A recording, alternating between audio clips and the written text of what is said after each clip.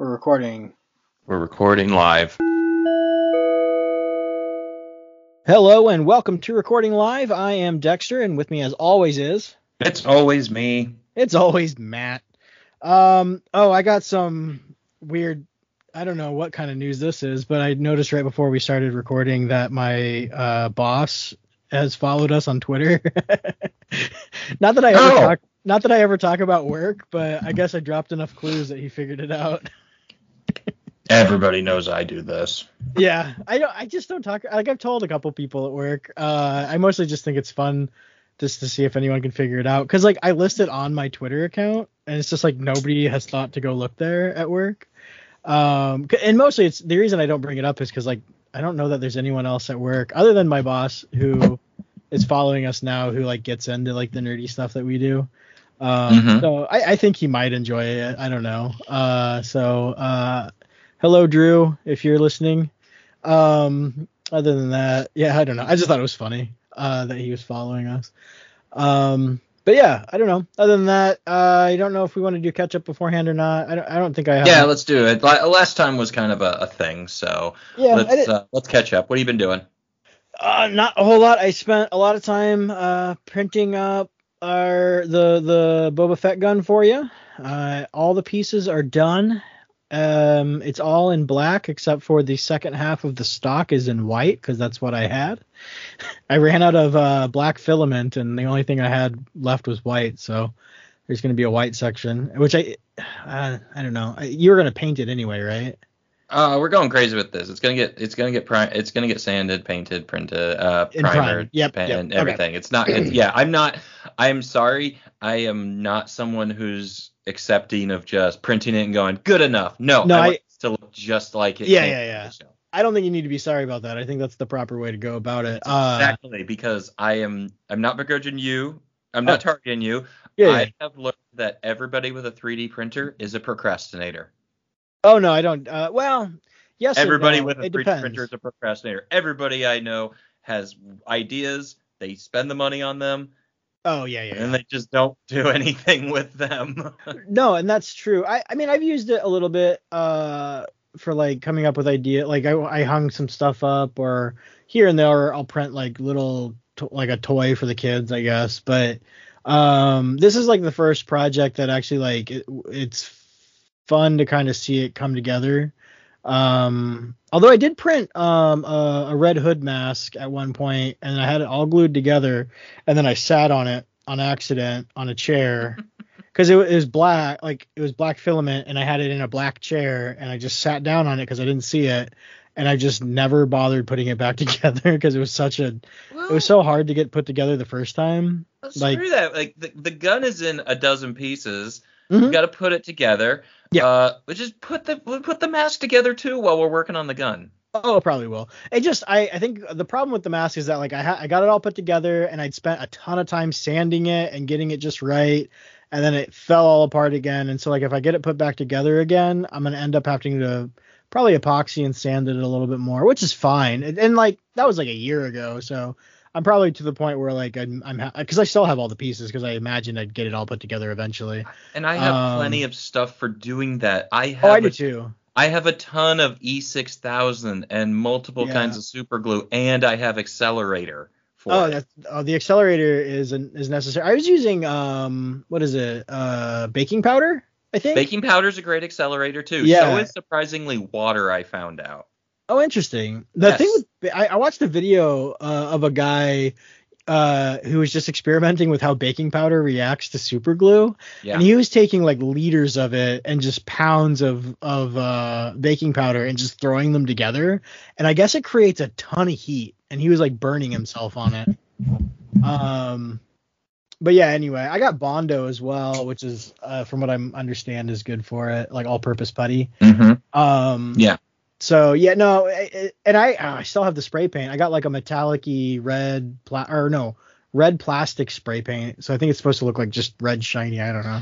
It's probably not necessary, but what helpful is probably using it's expensive in the sense of expensiveness, but probably putting a layer of fiberglass in the back of the mask. to reinforce it. Probably. Be interesting.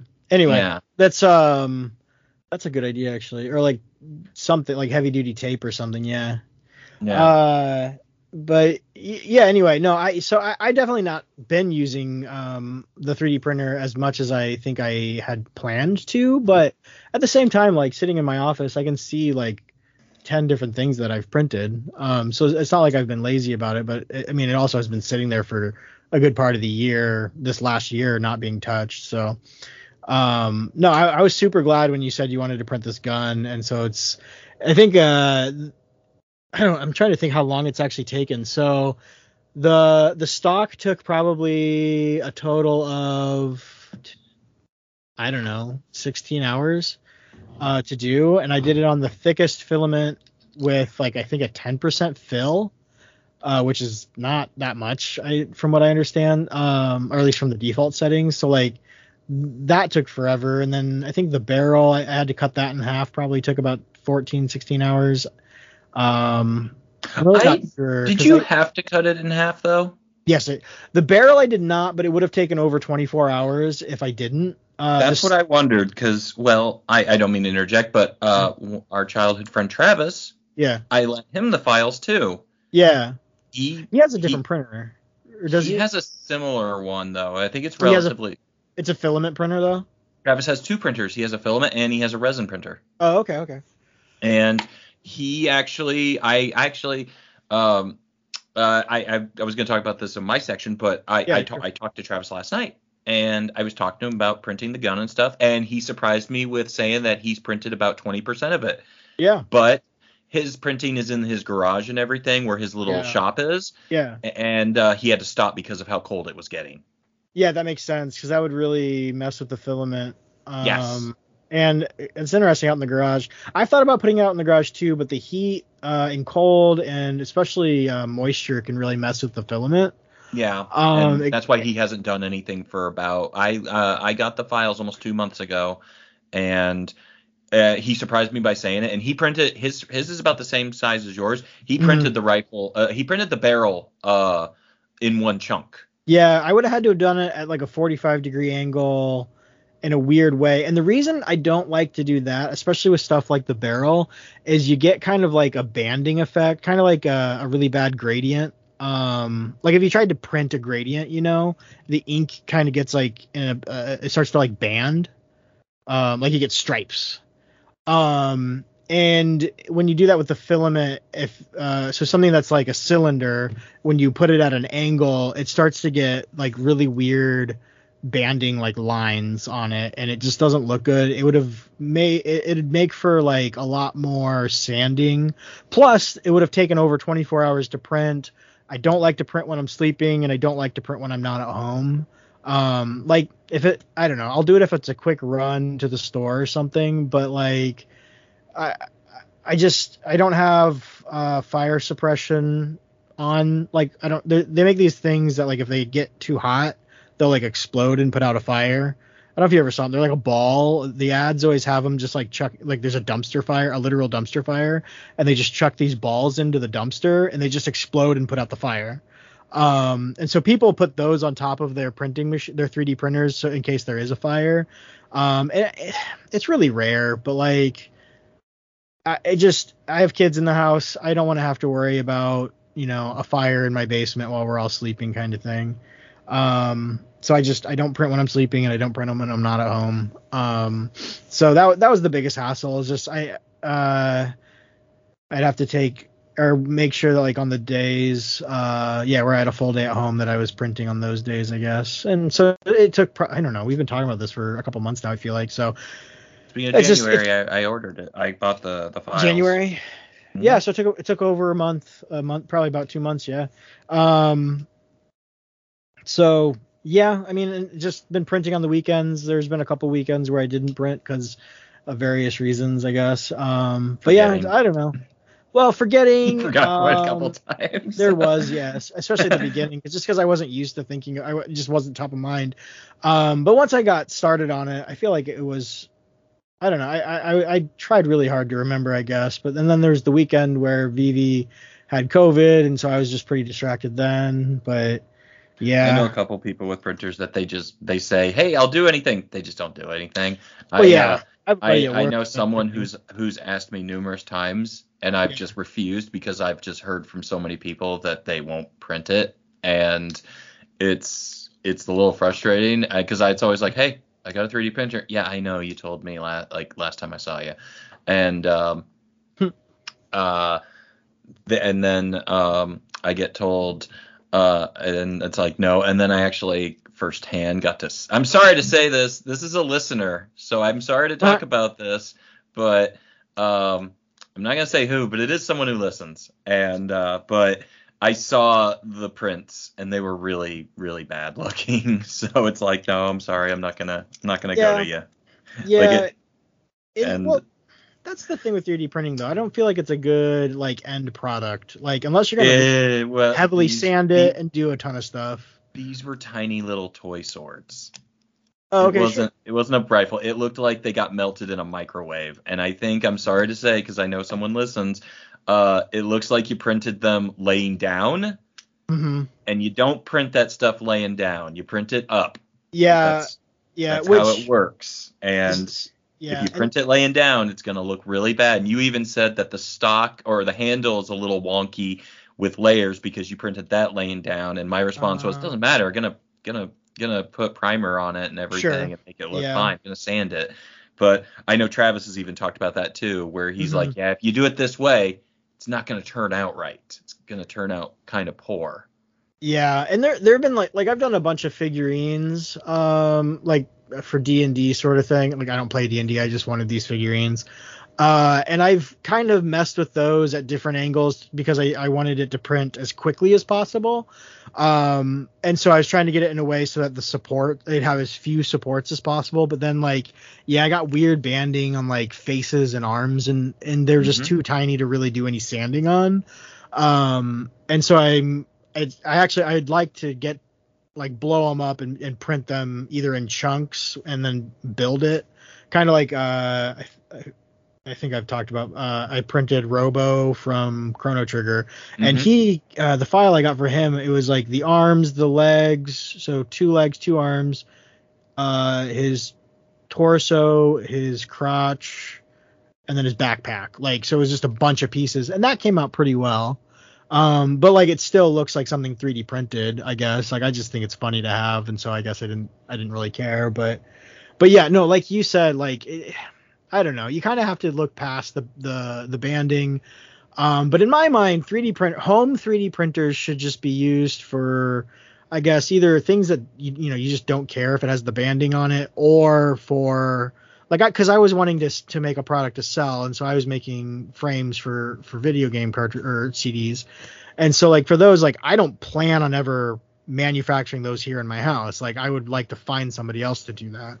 And you need to find someone with a mold injection. Yeah, it wouldn't be 3D printed. It'd be mold injected for sure. And so I guess in my mind, I got it more as a thing for utility purposes. Cause I plan on I wanted to make some things for the garden to hold, a trellis up or whatever those things are called for vines to grow on.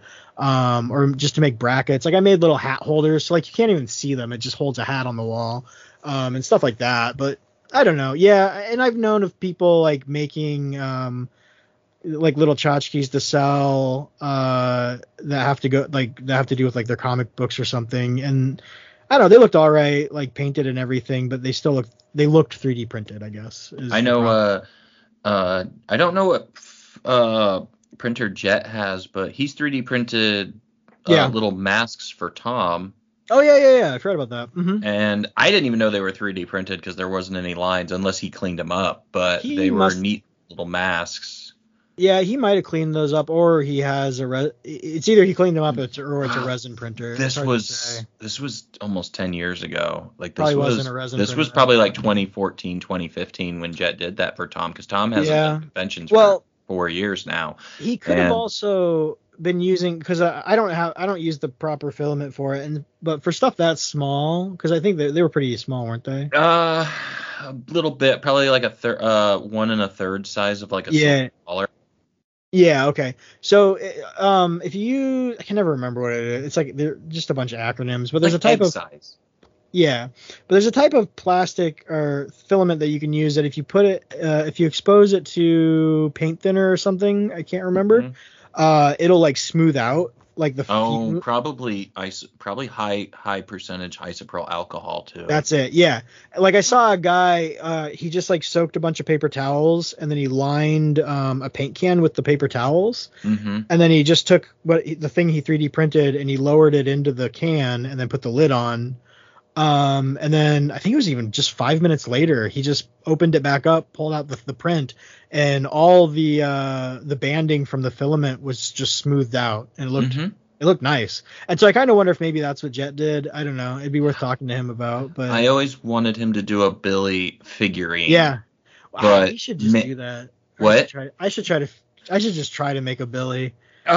It would just take. Well, you'd have to make a really. The thing would be. If I did it, it wouldn't look great. I can guarantee you that. No, I wouldn't even say it wouldn't look great. The thing is I would need to give you the profile side and all the dimensions and stuff. And. Well, yeah. It wouldn't. It would just be a very, very difficult project. Well, yeah, that's the thing. And I mean, and I'd like to practice more. Once Jet saw a design of Billy, though, he's like, "Oh, I could do that." Well, I'm sure Jet's a lot more proficient at Fusion or whatever he uses than I am. Imagine it's Fusion 360. Yeah, just every time I use that program, I have to like Google like, how do you do this part again? Because like I just don't use it enough. But yeah. And I hate it because it's always YouTube videos, and it's just like I don't want to watch 20 minutes of a video to figure out how to do something in 2 minutes, you know? Oh, that's all I have. That's my preferred thing. But then again, due to my disability, I absorb verbal and visual knowledge better than text knowledge. So I just rather have I'd rather just have bullet point instructions, but then like I'm looking for something specific, and so I get it. Like, you know, I'm not gonna find a bullet point list for this specific thing I want to do, but no, probably not. So I don't know. I swear it's the same video I watch like every time I want to do this one task. Every time I want to cut something in half. That's what I do. I mean, I have an entire private playlist on my YouTube account that's just drawing. That's just how-tos on drawing and stuff like that. And so I can't tell you how many times I watch the same videos over and over again. So yeah, I mean that's how you learn, I guess. And that's how I try and do it my best. And I do a lot of tracing and things like that to like figure out certain things and stuff like that. Because I mean, and I used to always think that was not the way to do things, but it really is the way to do stuff now and figure out proportions and stuff. Which is, it's not like I'm lifting other people's art, but for practice, for sure. It's practice. It's really trying to figure out and get into a habit. Yeah. Well, I mean, that's how master painters, that's how they learned, is they would repaint whatever it is they're or not like when you're a student painter, you're painting whoever it is you're following, and a lot of comic artists get it now. Like a lot of comic artists come out of inking, and they're just literally tracing over other people's stuff. You look at Greg Capullo 10 years ago, over 10 years ago, I guess. It looks like Todd McFarlane. it very much so, and I would say still some of his stuff looks like Todd McFarlane. But yeah, they definitely have a similar style. I can see it. Yeah. What was his name? I can't remember.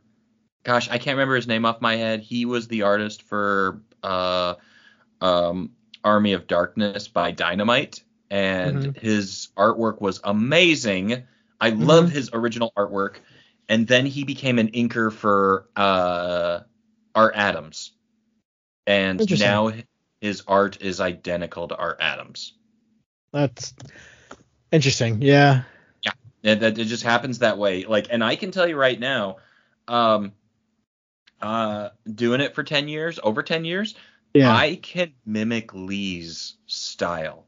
Almost perfectly, because I have inked Lee's work for years. Like, I have inked Lee's work since 2007, when him and I first became close. Like, we'd known each other for 4 years before that, but it was about 2007 I started inking and coloring his work, and we did a comic strip together for a few years. Yeah. And so it's become almost second nature that I can mimic his style almost perfectly.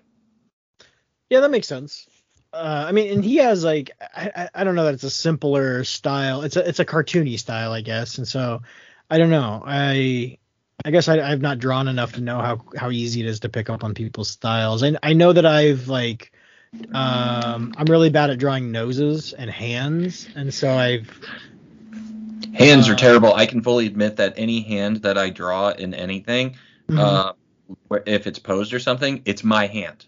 Oh yeah. That's what legitimately my hand photoed and then airdropped onto my iPad and traced over.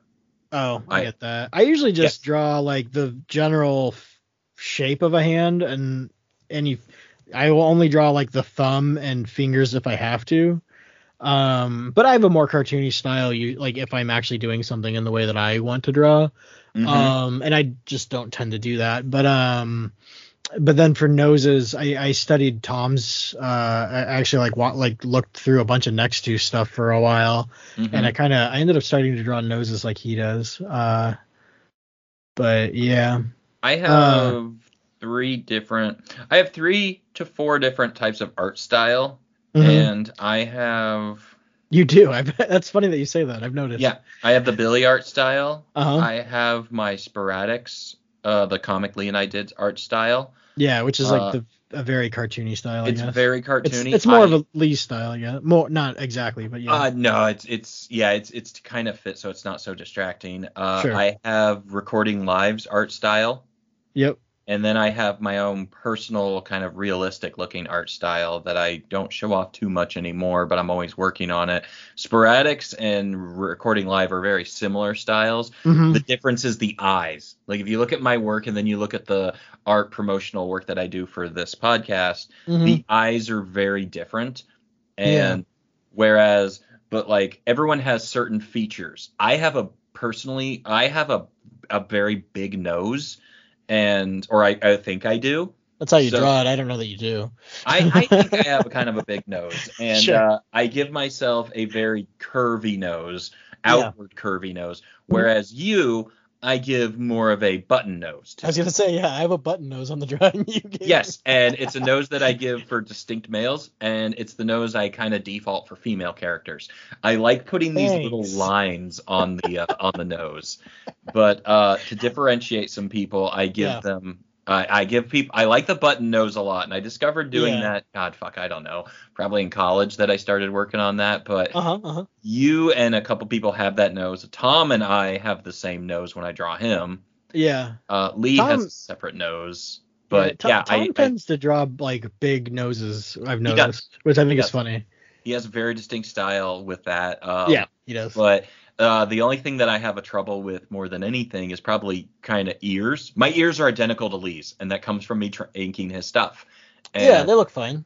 Yeah, they don't look bad or anything. I remember when we were kids. I remember someone. I'm not gonna say names or anything. He did a how-to on his art style in school, and I remember telling him because he said he had a little trouble doing the ears. And I gave him a pointer and said, well, ears are nothing more but like 2 or 3 question marks.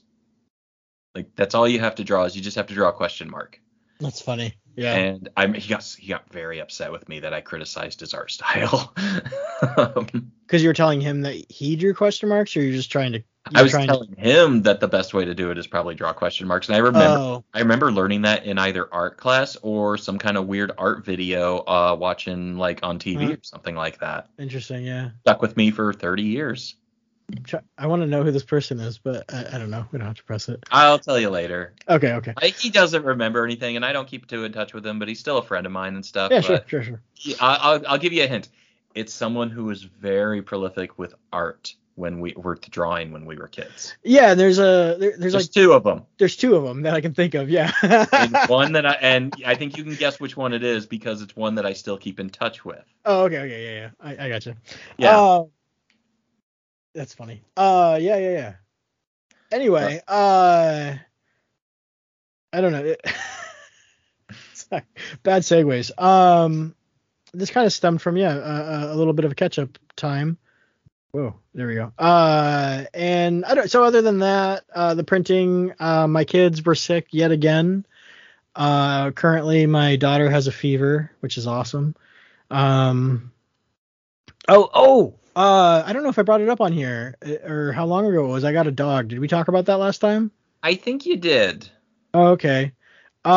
She was a very nervous dog when we first got her. She's warmed up to us though now, so I probably if I did talk about her, I was probably talking about how she was very nervous and didn't seem like I don't know.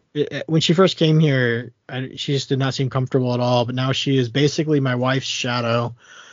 She puts up with me for like she'll come over to me to get petted, and not too often, and only if my wife's in the room, really. Because if Kelsey leaves the room, that dog will get up and follow her. Yesterday, I think she realized that she was in the room just with me, and she kind of freaked out. Like she bolted out of the room and ran downstairs, and I had to get Kelsey to like yell at the dog so that she knew where she was. But no, she'll let me give her pets. I'll pick her up sometimes, and she's fine with it. She's a very sweet dog now. But I think she's kind of afraid of me because today she's like I started walking towards her, and so she laid down on the ground and like rolled over, like in that submissive pet mode that dogs have, like revealing her tummy so that you could rub her tummy kind of thing. And as I approached her, she like all of a sudden like freaked out and ran away. And then came back to me. So weird to hear. Yeah? Why is that? Because you are the most harmless human being I know. Right. Well, this dog doesn't know that. Oh man, it was so funny. She actually scared me today, which I think is what happened right after. Nah, this was like right after she scared me. But I was mopping the kitchen, and she was by the back door in our kitchen. And I'm guessing that she barked at what I'm guessing is the dog next door, or maybe a rabbit. I have no idea.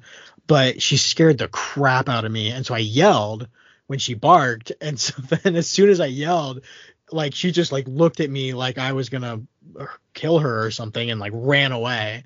And so then I had to go like pet her and like tell her she was fine. But man, she scared me so much because she doesn't ever bark. It's just really random. If she looks out the window and sees something, maybe bark once a day, maybe. I remember you mentioned that. Yeah, like she really doesn't have much for bark, but I don't know. It's just funny. So anyway, I don't know. I wasn't real excited to get a dog when we got her, but I've warmed up to her. She's fine. It's interesting just because she's not like it doesn't feel like she's my dog like the other dogs were, because our last dog just loved me more than anybody else. And so it's interesting to have a dog in the house that loves my wife more than anybody else. It's kind of nice because then that means I'm not the one that has to take care of the dog, I guess. Like I'm not the one getting up in the middle of the night to take the dog out if it's barking, or I don't know. It's like slightly less responsibility. It's interesting though.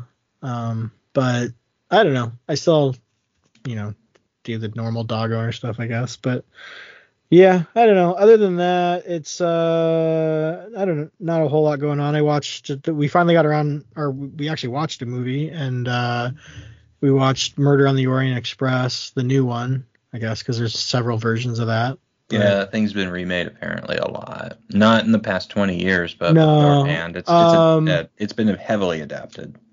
Yeah, well, it's Agatha Christie's most famous novel, probably, which is funny to me because it's definitely not her best one. Like, I don't know. What are her two like big characters are Hercule Poirot, which is what this one is, and Miss Marple. And I definitely don't like Miss Marple as much as I like Poirot, but my wife and I were discussing that. It's because basically Miss Marple is an old lady, and she's interesting because you wouldn't expect this old lady to be solving murders. Okay. But I find that boring. But then Poirot is kind of like Sherlock Holmes, but like way more like showy. Like it's like he really enjoys like that end reveal scene where he gets to explain how smart he is. It's just like he's just that type of character, and he's just very like he can't stand when things aren't symmetrical. And so like one way in this new movie that they show that, because I don't know if it's in the book. I read the book years ago, so I don't really remember. But like at the beginning of the movie, he steps in some like cow poop or horse poop or something because he's in, and this is a long time ago when animals are still more likely to be in the streets. But also he was in Jerusalem at the beginning of this movie, and so I guess there were just like more animals around. I have no idea, but he stepped in poop. And the guy he was with was like, "Oh, I'm so sorry. I should have like warned you that was coming, or we should have been looking." And he's like, "No, it's fine. It's not even." And so then he stepped in it with his other foot. And he's like, "Much better." And then they just kept going. And he brings up, I think at one point, like one guy's just like, "How do you do it?" And he's just like, "I just notice things, and it really sucks, but I'm really good at solving crime." And then he asked the guy to fix his tie immediately after saying that, which he's doing like tons of throughout in this movie. He does it all like a bunch throughout, but it's all right. I don't know. I don't know what else to say about this movie. If you haven't read the book, you didn't say anything about the movie, Dexter. You just talked about another book and the character. Fair enough. Mostly I just say anything about the movie. I don't know what to say about it other than, I mean, if you're unfamiliar with Murder on the Orient Express, which I know you've read it, or nope. You've not read about it. I've seen the trailer. Oh, okay. So I don't want to ruin too much about it because I know what it happens. All the suspects are the one who killed Johnny Depp. I looked it up. Oh, okay. You shouldn't have done that. I looked it up and said done. Okay. So having read the book, I guess I was extremely disappointed with that outcome. It was just like, oh, come on, sort of thing. But I don't know. Whatever. It is what it is. And I think that's just why I don't like it. Is it's just like it feels. I feel like I was betrayed when the murderer is literally everyone, except for the train director. He's the only person not involved. But no, I don't know. I really like Poirot as a character. If you've ever watched the TV show Monk with Tony Shalhoub, Monk is 100% Poirot, just a little bit more neurotic than Poirot is. Because Poirot can at least function on his own, whereas on Monk he had to have like an assistant. Otherwise, like he just could not operate. Whereas Poirot often does not the books often give him an assistant, but that's usually because that's who the narrator is, and it's not always the same person. He had an assistant, I believe, for like maybe 3 or 4 books, and then otherwise it's just kind of like the person who hired him or just like an obscure friend who just happens to be there for that story. And so for this one, it's the train director. So he just finishes up a case in Jerusalem, and then he gets a call to come back to London for another case. And so he runs into a friend who is the director for the Orient Express. And so he's like, "Hey, can you get me a ride back to London?" And the guy's like, "Oh, of course I can. It's the dead of winter. Nobody rides the train." But then it turns out that all the rooms are booked, and they're just like, "Well, that's weird." And they end up finding one bunk for him to get in on. He has to share the room with somebody. And then, some goofy stuff kind of happens. Johnny Depp is an American. I don't know what you'd say he is. He's a con man, basically. His current con is selling forged art forgeries. And so he tries to hire Poirot to kind of watch his back. Poirot doesn't want to do it because he doesn't like to help criminals, and he can just tell that this guy is a criminal. But then he gets murdered, and then the rest of the movie is him solving the case. And that's kind of like what I don't like about it. It's just because like every time, especially the book, it's literally just him sitting at a table interviewing people for the entire book. Like they can't go anywhere because they're on a train. The train literally can't go anywhere because there was an avalanche, a snow avalanche that like derailed the train. So they have to wait for like all these engineers or whoever to come out and put the train back on the tracks. And so they're just literally sitting there talking to people for the whole book, not going anywhere. And so it's kind of boring for that, but also just, he's going through all the evidence, and the evidence is just so wishy-washy, pointing to this person, pointing to that person, but everyone has an alibi because everyone has an alibi for everyone else because they worked it out because everyone is the murderer. And so it's interesting though. I don't know. I guess the movie did a really good job of not having it just be conversations around a table. Like they went outside the train. They went to different compartments of the train to do the different interviews, and it gave the people a lot more personality, I feel like, than the book kind of portrayed as well. And maybe it just helped. Like, I think that this story is a good story for a movie, just being able to see stuff. Just because there's not a lot going on, I guess. But yeah. And then by the end of the story, though, I think the whole point of it is just like the understanding humanity, and just that like an act that this man, that Johnny Depp's character did, kind of destroyed the lives of like 12 people. And so it's just kind of like understanding that, like, well, it's interesting because basically by the end of the book, you're just like, yeah, murder is okay sometimes, which is funny because like Poirot, as a rule, like murder is never okay. And by the end of it, I don't know that he's even necessarily comfortable saying that murder is okay, but he at least is understanding of why they did it. And so it's definitely interesting, I guess, to think about it in that way. But at the same, and it's Kenneth Branagh that made this. Kenneth Branagh is playing Poirot. I wasn't exactly sold on him being Poirot, but he honestly did a fantastic job. So I don't know. If you like murder mysteries, especially if you like Agatha Christie, I'd say go ahead and watch it. Kenneth Branagh is a fantastic director. He's a fantastic writer, and he's a fantastic actor. So it's completely worth it just to see his portrayal, I suppose. But I just don't like first Thor movie.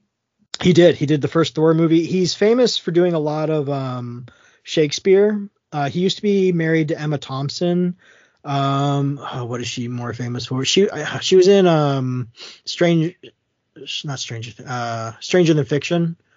She was the writer who was like writing the story that was part of that shitty movie. She is. Yeah. That movie sucks. She's a fantastic actor.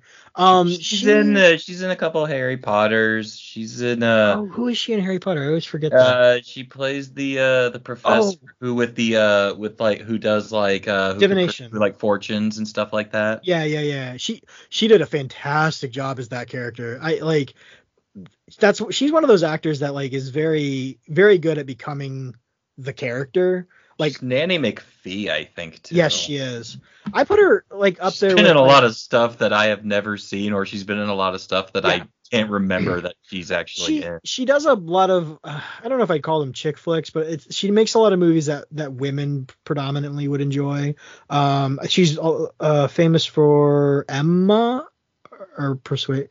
There's a Jane Austen book that she made into a movie. It wasn't Emma, it was something else. And she won an Emmy for that because she wrote and directed it, I believe. But yeah, no, anyway, she was married to Kenneth Branagh for a while and they're divorced now. But that just kind of suggests like what type of movies that Kenneth Branagh does, because like it made sense that they were together. And Thor, and then he did Thor, which goddamn Dutch angles in that movie. Which I suppose his version of Thor was very theatrical, I suppose, and he's the reason why Tom Hiddleston is Loki, because they worked together in another film. Yeah, and so he fought for Hiddleston to be Loki, and that's why he got Loki. And so we can at least thank Kenneth Branagh for a pretty good Loki actor. Which we've talked about that before. Like I wasn't a huge fan of him until like the TV show, really, but I'm still not. Yeah, I don't know. I'm still not a fan of Tom Hiddleston. He usurped Johnny Depp as every nerd and regular fangirl's crush. Yes, I think I don't think he's that good of an actor. He's so forgettable. I think the worst thing I ever saw him in was Kong Skull Island, where he's completely forgettable. I did not remember he was in that. He's the star. He's the star with Brie Larson. Yeah. Who else was in that? Wasn't John Goodman, Samuel Jackson, Dr. Doom from Fantastic Four. I can't remember. Toby something. I can't remember his name. Maybe I didn't see that one. Am I thinking of the other movie? I know people who really like it. I was bored out of my mind watching it. What was the Kong movie before that, I guess? Maybe that's what I'm thinking. The Peter Jackson movie with yes, because Jack Black. Jack Black, Naomi Watts, not Sean Penn, the other one. Guy, Adrian Brody. That's it. I always get him and Sean Penn mixed up in my head. They look nothing alike, but for some reason they're the same guy in my head. One's an asshole, but the other's a good guy, but understandable. Does a lot of sappy pussy movies. So sure. Anyway. Both played retards in the early 2000s. That's probably actually the problem that I have, and why I Am Sam and The Village. Yeah. He went full retard though. Okay. So anyway, if you like murder mysteries, especially if you like Agatha Christie, yeah, sure, go watch Murder on the Orient Express. I'm looking forward to Death on the Nile, which is it just came out last week, and Dexter will be reviewing that in 2 years, just like this one. No, probably. I wouldn't doubt it.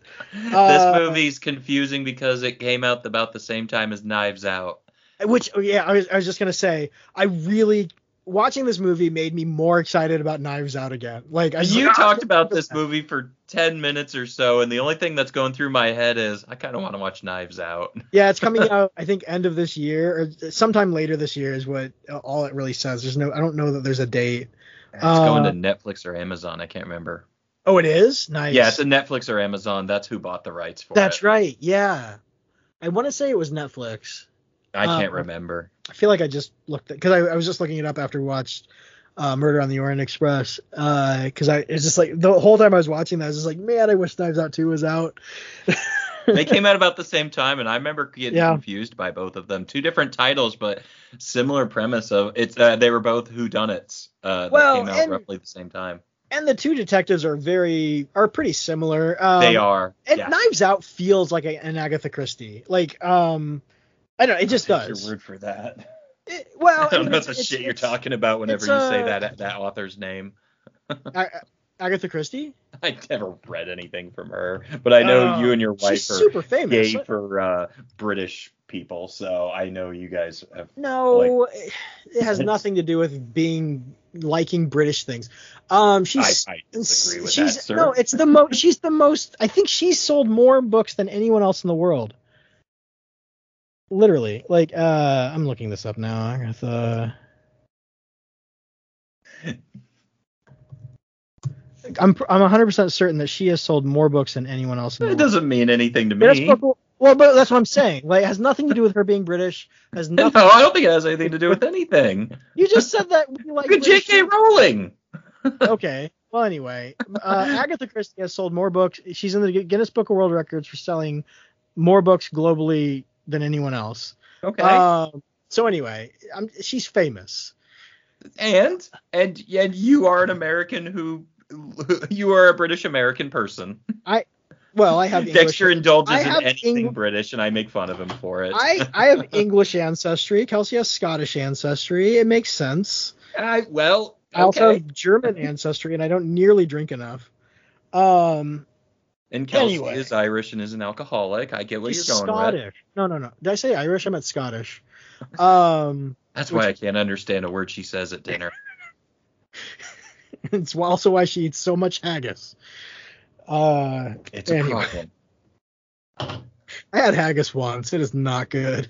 I bet it isn't. If you like to just eat meat that's been doused in like pepper, it's great. So it's more spices than anything else, which is the point. Because it's like all the worst parts of the animal. Anyway, that's all I got. What have you been up to? I don't have a lot of time, but sure, sorry. I what have I done? I did pick up a movie. Ooh, what? Yeah, I want to say, what has it been? I don't think I talked about it last time. I think I got it last week. I did get it last week because I forgot. It came out a week before, but I didn't recall. I picked up on Blu-ray Resident Evil Welcome to Raccoon City. Oh. Yeah, I forgot that existed. It came out in November. And it did. Yeah, it didn't go to streaming or anything. It went strictly to theaters. I didn't get a chance to see it. I wanted to. Yeah. Who made that? Boys, I don't know. A foreign director. I don't know where he's from. Sure. And how was it? I mean, it's, you know what? It's pretty darn okay. Yeah, though, I think it's funny because I don't remember it being made until you brought it up again, and I feel like that was the general consensus, was that it was fine. It came out during COVID. It didn't get widely. It didn't make a lot of money, and it wasn't the most well received.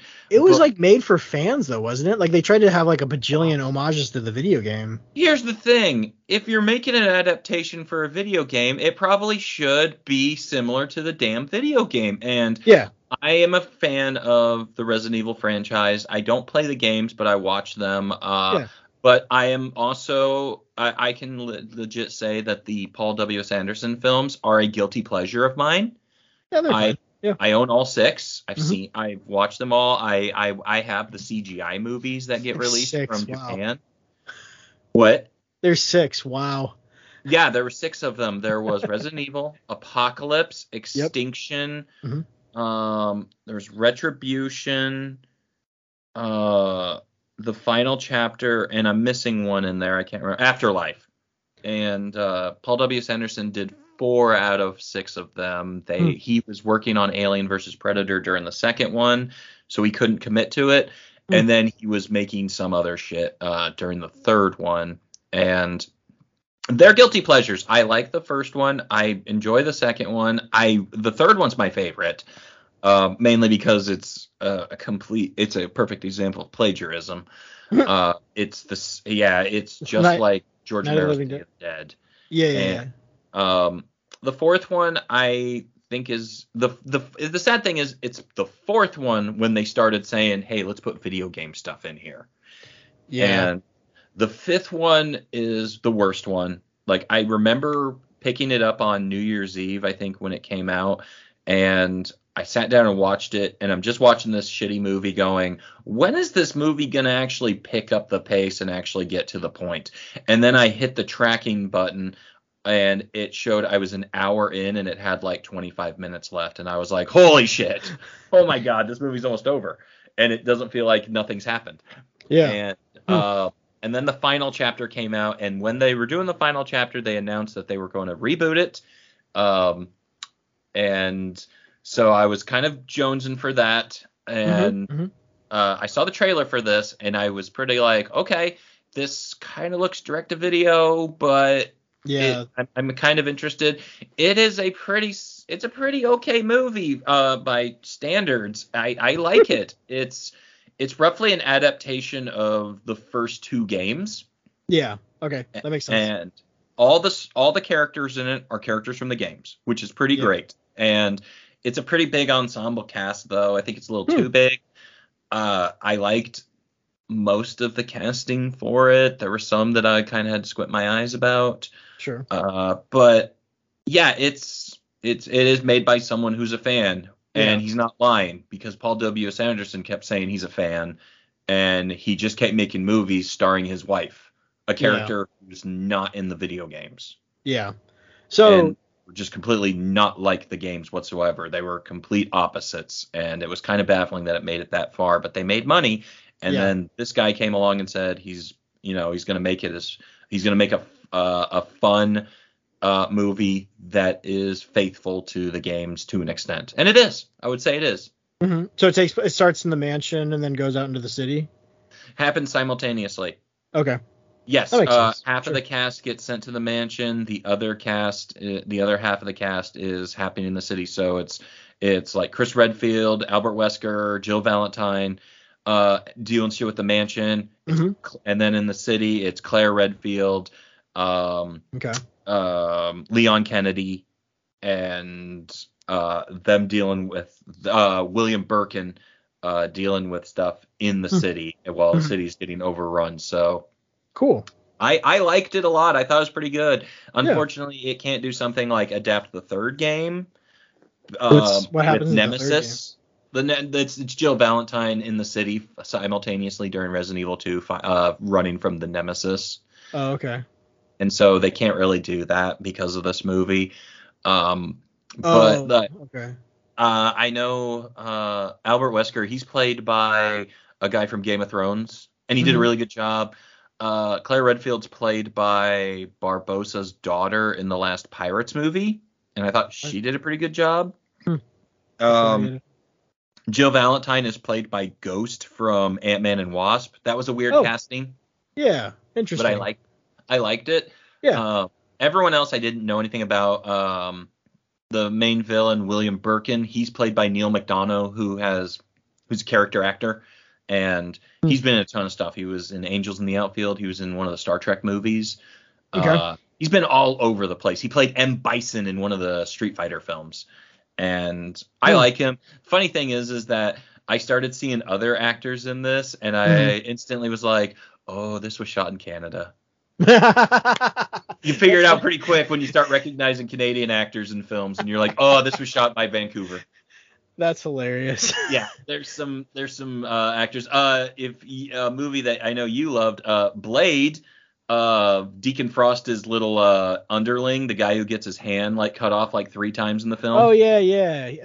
He plays Chief Irons in this movie, and I knew he was in, but then I didn't know he was actually Canadian until I looked him up, and I was like, he's Canadian? Huh. Yes, he is. He lives I believe he lives in the U.S., but he's Canadian. Yeah, I mean, there's a lot of actors that are Canadian. Yes, and it's pretty funny to see certain actors like Gary Chalk, the voice of Optimus Primal from Beast Wars. Anytime he pops up in a film, I'm going, oh, this was shot by Vancouver. This was shot in Canada. And it's just kind of funny. Every time I see him in a movie, I'm like, oh, I know where this was filmed. But I liked the movie a lot. It's enjoyable for me. It's not I wouldn't call it a guilty pleasure like the other ones are. I just thought it was a pretty fun adaptation, but the problem is it's a video game movie, so it sucks. Video game adaptations don't do well. Neither of us have seen it yet, but Uncharted came out. Didn't get good reviews. Oh yeah, I need to go see that. I actually want to see that one because the thing though is Uncharted, like as a game, as a story, it's a great game. I don't know that it would make a good movie. I'm very interested. It's like a generic adventure movie. It's like an Indiana Jones film without Indiana Jones. Yeah, and I don't know. And even honestly, as the games are not great storylines. It's fun because you get to be the person running around. Like it's fun because it's a game. Like you're doing game stuff, and the plot is just there to like give you a reason to be sneaking around and shooting people, I guess. Yeah. And so like and the stuff that happens in the game is very absurd. Like you end up getting into like this underground like Aztec city where like these natives are still living there, and they like take this weird like drug. I think this is the second or third game. They take this like weird drug and they turn into like these giant like gorilla Hulk things, and it's just like, yeah, if this was a movie, I don't know that I would want to watch this. Yeah. But it's difficult to play, and so it's fun.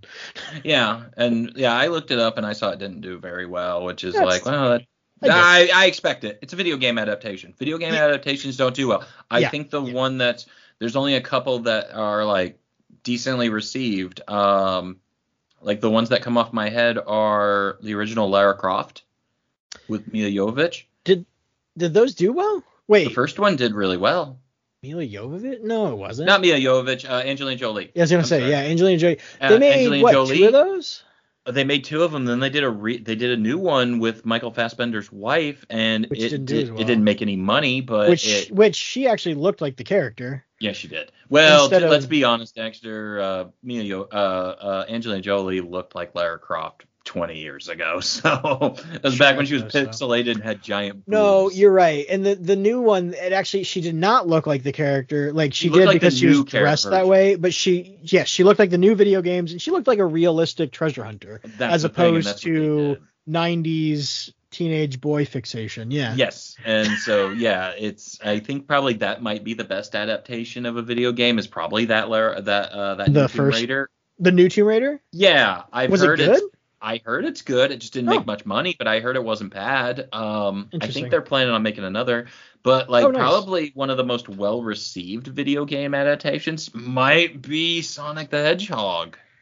Yeah, which I still need to see. You said it was good, right? Yeah, it's fun. I liked it. I kind of look forward to the new one. I don't know when I'll see it. And that was a great. They did a great marketing thing where they sucked at it at first. I really wonder how much of that was real. Like if they did 100%, it was.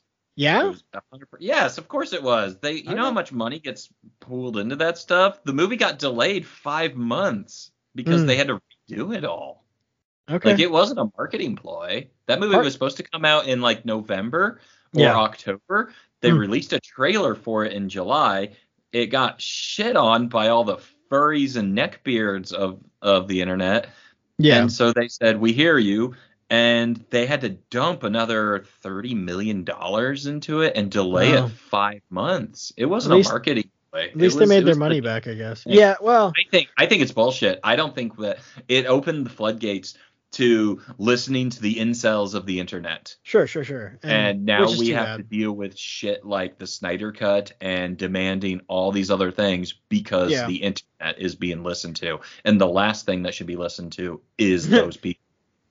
Yeah. It pisses me off. It's like, and it just pisses me off that that's how that happened. I wouldn't have given a shit. I didn't care what Sonic looked like. The movie, it worked though. Like, people, like, it got decently reviewed. I think it was like a 60% on Rotten Tomatoes, and it made a lot of money. It made like 300 million or something like that. So yes, I mean, I'm glad they made their money back. I'm glad they're getting a sequel. The sequel looks really all over the place though, but so did the first one. So sure, I don't know. It's they listened, unfortunately, and they redid it, and it benefited them. But I wouldn't say it was a ploy or anything. I don't think it was a scam that they did that.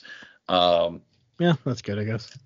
We don't have a lot of time left, but we didn't talk about this last time because we got pretty heavied into Book of Boba Fett and catching up. Mm-hmm. But the week that we recorded, a few days earlier, it was announced that one of our favorite video games growing up is getting a remaster. It's in April, and I wanted to bring it up.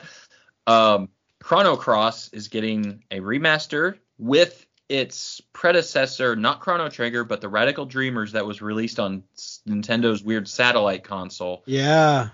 First time. So and I am pretty excited. I'm very excited. It's the first time I've ever pre-ordered something, which then you told me not to, and it's too late. Don't pre-order games. Sorry. Now I know. The thing is with pre-ordering, you are like, I have to pre-order toys. If I don't, they sell out. But for digital media or something like that, you don't need to pre-order it. It's giving them an assurance. You're giving them faith that it's a weird practice. Once I looked into it, actually, because you said like Google it, and so I did. I said, just Google is pre-ordering. Why is pre-ordering bad? And you get a lot of pretty valid answers. Yeah, I was surprised because I was just like, what? Why does it matter? Like, it just guarantees it'll download on my system when it is ready. It's because the thing is if it gets delayed or if there's like any issues with it, like I'm kind of the one that's screwed instead of them. And a little, yeah. But I mean, like I said, I have to do it. There's just no good reason to not just wait and download it when it comes out. Exactly. Granted, years ago, and it builds hype. Sure.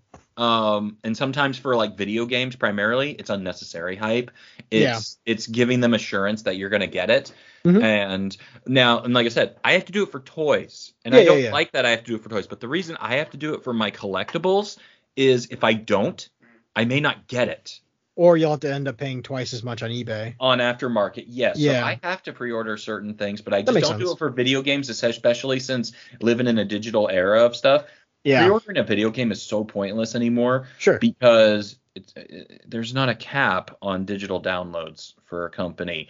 Yeah. And 9 times out of 10 now, if you pre-order from Best Buy, GameStop, Target, Walmart, anywhere, chances are you're going to get your case and it's going to open and it's going to be a cardboard disc. Oh yeah. Code on it. Well, I pre-ordered it through Xbox. So like it's actually there's a thing on my Xbox already that like it looks like the game is there, but if I go try to play it, it just says you can't play it yet. Yeah. And so I don't know, like I'm fine with that. I guess like part of it is just like I'm just so excited about this game, and that's understandable. And also I have a budget. I have to stick to my budget. I had the money this month. I'm probably gonna have the money when the game comes out. That's only $20.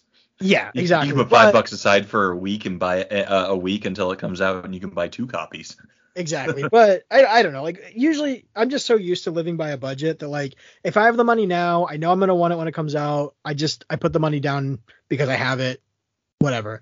But yeah, it's $20. I would have had the money at the time. It doesn't matter. But I just honestly, what it comes down to is I got excited. And so I did it. Yes. And I understand that. I won't pre-order it. And I'm not going to get it on the Xbox. I'm going to get it on the Nintendo Switch. Yeah, and that's a good idea. And honestly, I probably might rebuy it because we're probably going to buy a Switch. I think we've been planning on it like just for the kids kind of thing, but I'm probably gonna get it for the Switch when it comes out too. Or get it. My reasoning for the Switch is mainly because I want to get it on the smallest screen possible because I know the game's gonna look like pure shit. Oh, there's that too. Yeah. It's a 23-year-old game, remaster or not. I watched the trailer and I still went, yeah, this looks like the trailer looks just like no. Final Fantasy VII Remake. It is not. So which in my opinion, that's a good thing because I have a lot of frustration for that thing. But I'm looking forward to it too. I played Chrono Trigger recently. I beat it, and then I started replaying it again because I wanted to max out the levels of the character so much to play the bonus boss that they have in the game. Yeah.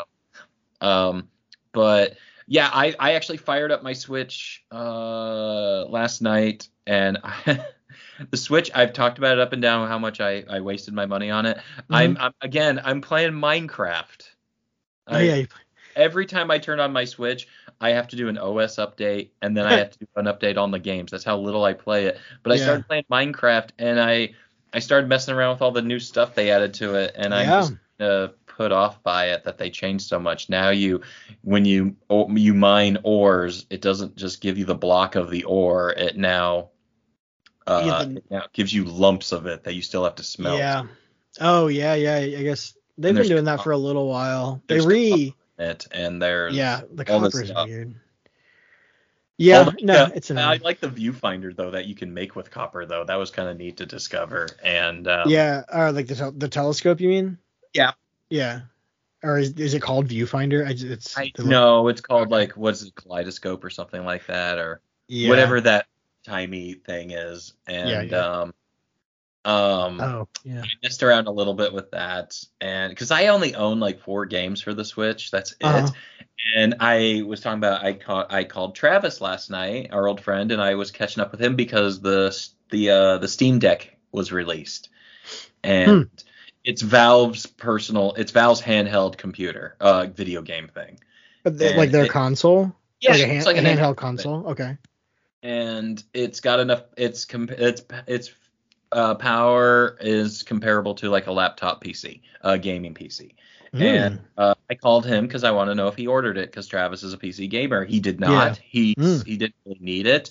He said his brother ordered it, but he personally was like, maybe I'll get one, but I just don't think I'll need it.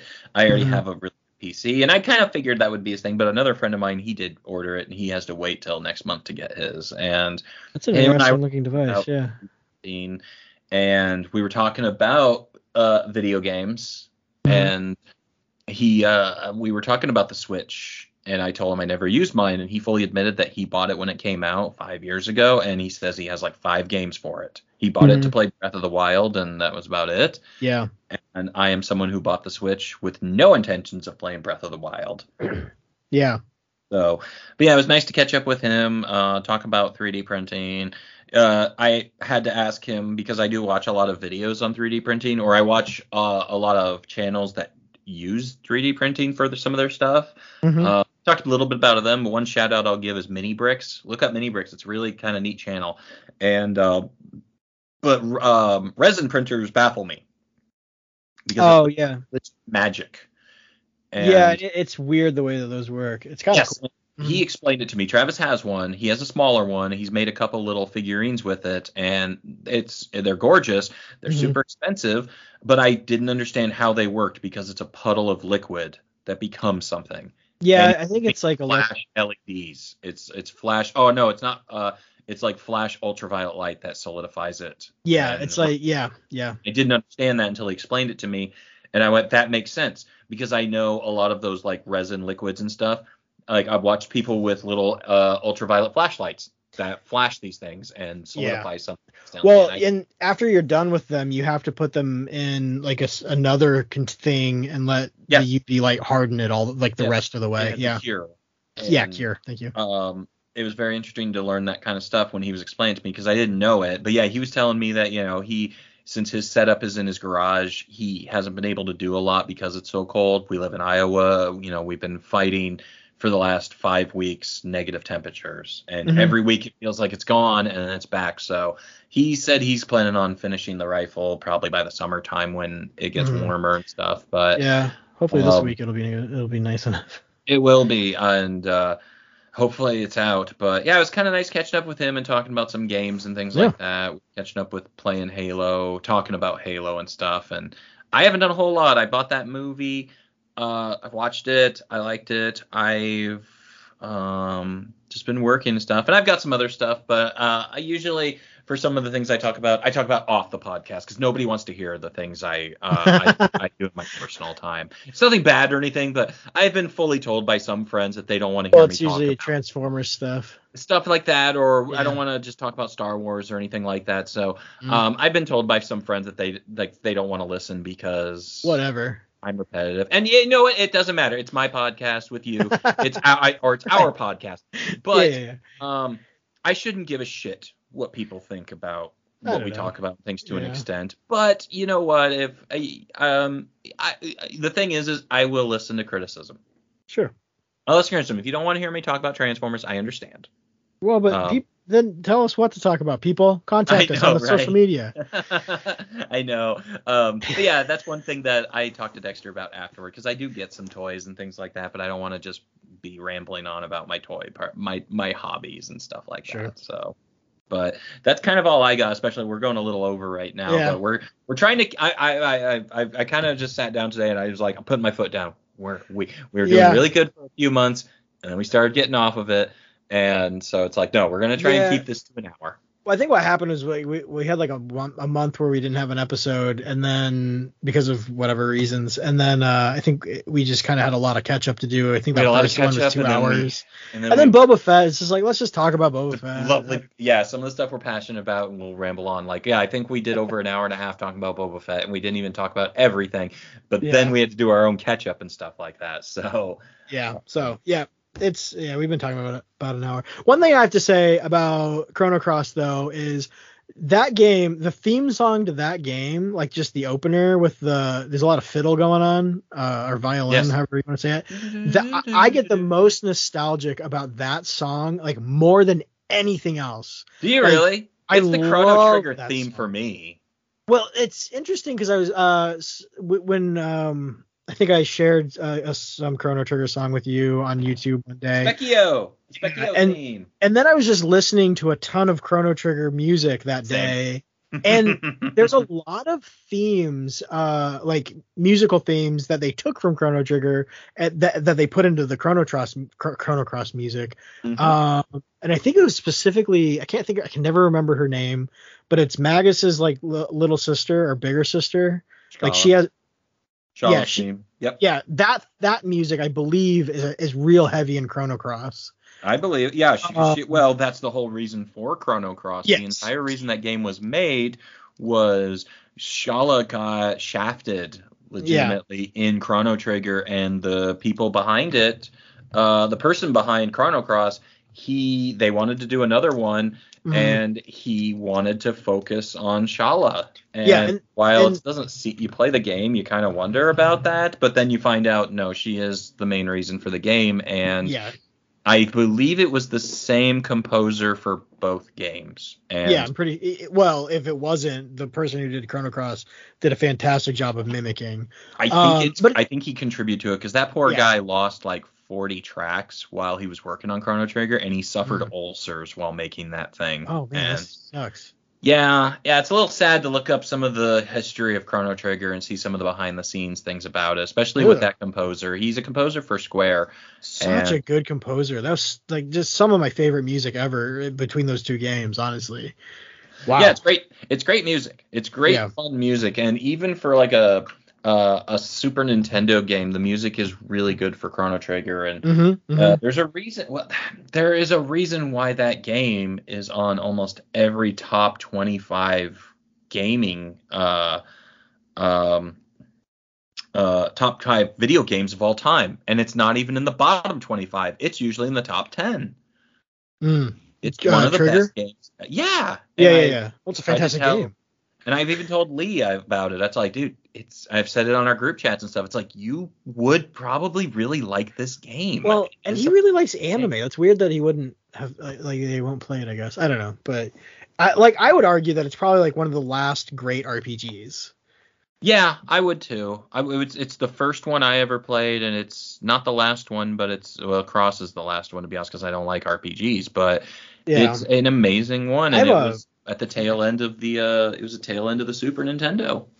Yeah, and I don't know. In my mind, the downfall of RPGs is when graphics got good, because like I feel like they started focusing less on the story and more on the graphics. Style over substance. And like they look great. Like the new Final Fantasy games look fantastic. They look fantastic, but when you see the gameplays, you're like, ugh. Yeah, I don't like the gameplay looks horrible, and I've not played them heavily. Sure, okay, and I'm sure that there are people who love these games. That's fine. Oh yeah, like I don't know. You gotta wonder if they're biased or not. The last great Final Fantasy, I don't know. I don't want to get into that. This isn't an hour into a show isn't a good time to start talking about it. No, it's not. But no, Chrono Cross. Like I think the thing is for me, Chrono Cross was the first game that I bought that I bought for myself, because before that I always played games because my brother wanted them. So like we would get a game, or my brother would buy a game, and then I would play it because it's there. Yeah. But Chrono Cross was the first game I believe that I bought, and it wasn't Final Fantasy, because like I always played Final Fantasy because my brother played Final Fantasy. And so then my brother went off to college. I'm by myself now. I bought Chrono Cross because I wanted to play Chrono Cross.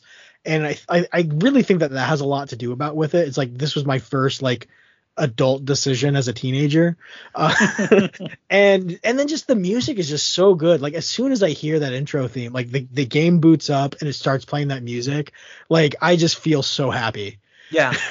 Yeah, it's good. I got it for Christmas. I asked for it for Christmas. I got it on your recommendation, and I liked it, and I beat it before you did. So yeah, you did. I remember meeting up with you at like because I went to a different high school, and we would meet up at like the speech debate or competition. Speech or band or something that we were in, or we would go to each other's plays. Yeah, and like Chrono Cross. I remember one speech competition, like we just like I just like said forget just you. Talked about it the whole just went off and started talking about Chrono Cross. Yeah. Oh, it was great. Yeah. It's one of the great things. Like Dexter moved not far, but about 30 minutes away from where we grew up. Which we couldn't drive, so it was too far. We couldn't drive just yet. Parents would have to pick us up, or Dexter got his license before me and would pick us up, or we made sure to stay in touch, and we would stay at each other's places. I would drive to like your parents would go out of town, and you tell me to come and stay the weekend, and I would. Yeah. And but we made sure to keep in touch, and we did. And we've actually known each other now 25 years this month. Oh, has it been that long? February 97. So yeah. Thanks to George Lucas and remastering the Star Wars franchise. Thanks, George. You get shit on, but boy, look at the fans now. They're all clamoring for you to save Star Wars. So I don't want that. I would love to see his name on directing an episode or something. That would be interesting. Yeah, I guess that would be interesting. I think we're kind of done now. Sure. Check out our medias. Talk to us, please. I don't care if you do it in person or something, but we know we have listeners, so it's like, please go to our stuff and look us up. We'll try and keep more up to date and things. Yeah, well, I'd love to hear what people want us to talk about if they don't want us talking about Transformers toys. I don't want to talk about Transformers toys. Okay, well, whatever. Anyway, go to our website, recordinglifepodcast.com. There's all the links to our social medias and things you can buy from us.